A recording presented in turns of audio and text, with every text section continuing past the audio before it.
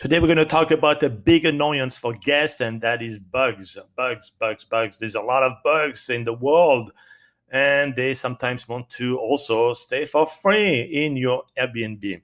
And that's an issue for some guests. Some guests are going to have a phobia of ants, of cockroaches, of spiders, of course, anything that walks or crawls, has tiny legs.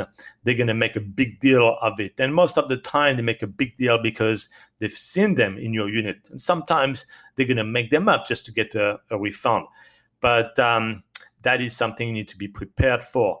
Be prepared ahead of time for this. So today, I'm going to talk about three key strategies, or three strategies in one podcast. How about that? As one episode, you're going to get three strategies to address bugs. Number one, you can plug some bug repellent. It's also for rodent repellent. It's the same device. You can check it on Amazon. You plug it to the wall, and it has like ultrasound that repel bugs. Whether it works or not doesn't matter. What matters is that your guests can see it, so they can see you took action.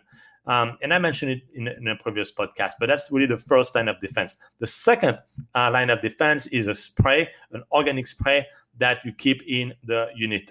That is, so the guests can take action. They feel like they're shooting at something, just using the spray, and that makes them feel better.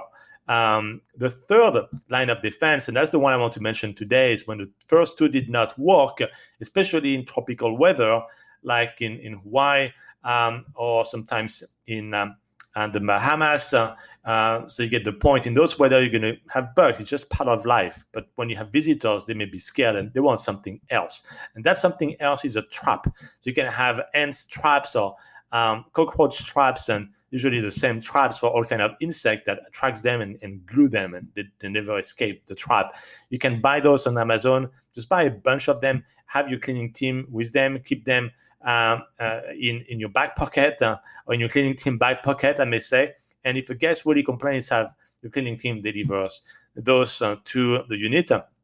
You can have a self service type of bug solution. If you have a safe with a code, and you only have one or two bug trap in the safe, nothing valuable, sorry, but you can tell the guest that, okay, you understand. Well, if you use this code in the safe, put a tiny safe, have very, very, very small safe, and you don't need something very big to store those traps, and have the guest open it, use the traps, and they're going to feel that, wow, you really thought ahead and addressed my needs with a safe that had bug traps in it. That is fantastic. You're going to get fantastic reviews just for that. And more importantly, you're going to have your guests being able to sleep well at night and enjoy their stay.